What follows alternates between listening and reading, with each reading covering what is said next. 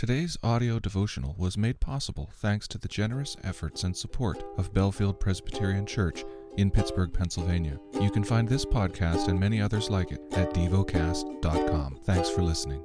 Heidelberg Catechism. Question 122. What does the first petition mean? Hallowed be your name means, help us to truly know you, to honor, glorify, and praise you for all your works, and for all that shines forth from them, your almighty power, wisdom, kindness, justice, mercy, and truth. And it means, help us to direct all our living, what we think, say, and do, so that your name will never be blasphemed because of us, but always honored and praised. The lesson is from the book of 2 Corinthians. 2 Corinthians chapter 6. Working together with him, then, we appeal to you not to receive the grace of God in vain. For he says, in a favorable time I listened to you, and in a day of salvation I have helped you. Behold, now is the favorable time. Behold, now is the day of salvation. We put no obstacle in anyone's way, so that no fault may be found with our ministry.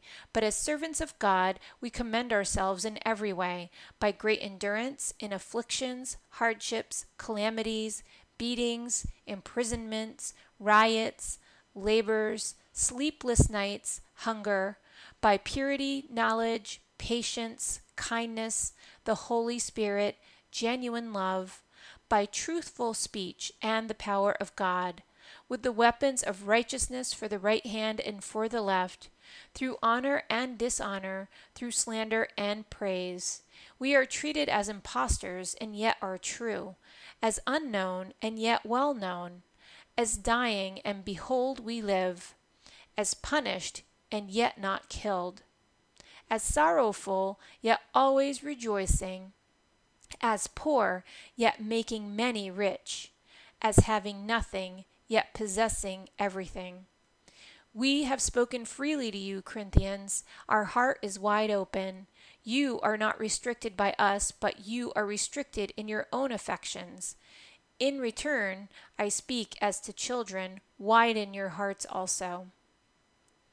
Do not be unequally yoked with unbelievers, for what partnership has righteousness with lawlessness? Or what fellowship has light with darkness? What accord has Christ with Belial? Or what portion does a believer share with an unbeliever? What agreement has the temple of God with idols? For we are the temple of the living God, as God said, I will make my dwelling among them and walk among them, and I will be their God, and they shall be my people. Therefore go out from their midst, and be separate from them, says the Lord, and touch no unclean thing. Then I will welcome you, and I will be a father to you, and you shall be my sons and daughters to me, says the Lord Almighty. Meditate and dwell on what you're paying attention to in God's Word. How has it connected with your heart or mind?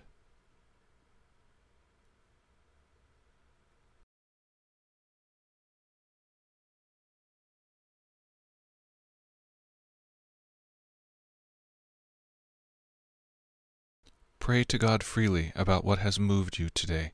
Turn your thoughts to Him and enjoy His presence. We offer the following as prayer topic suggestions.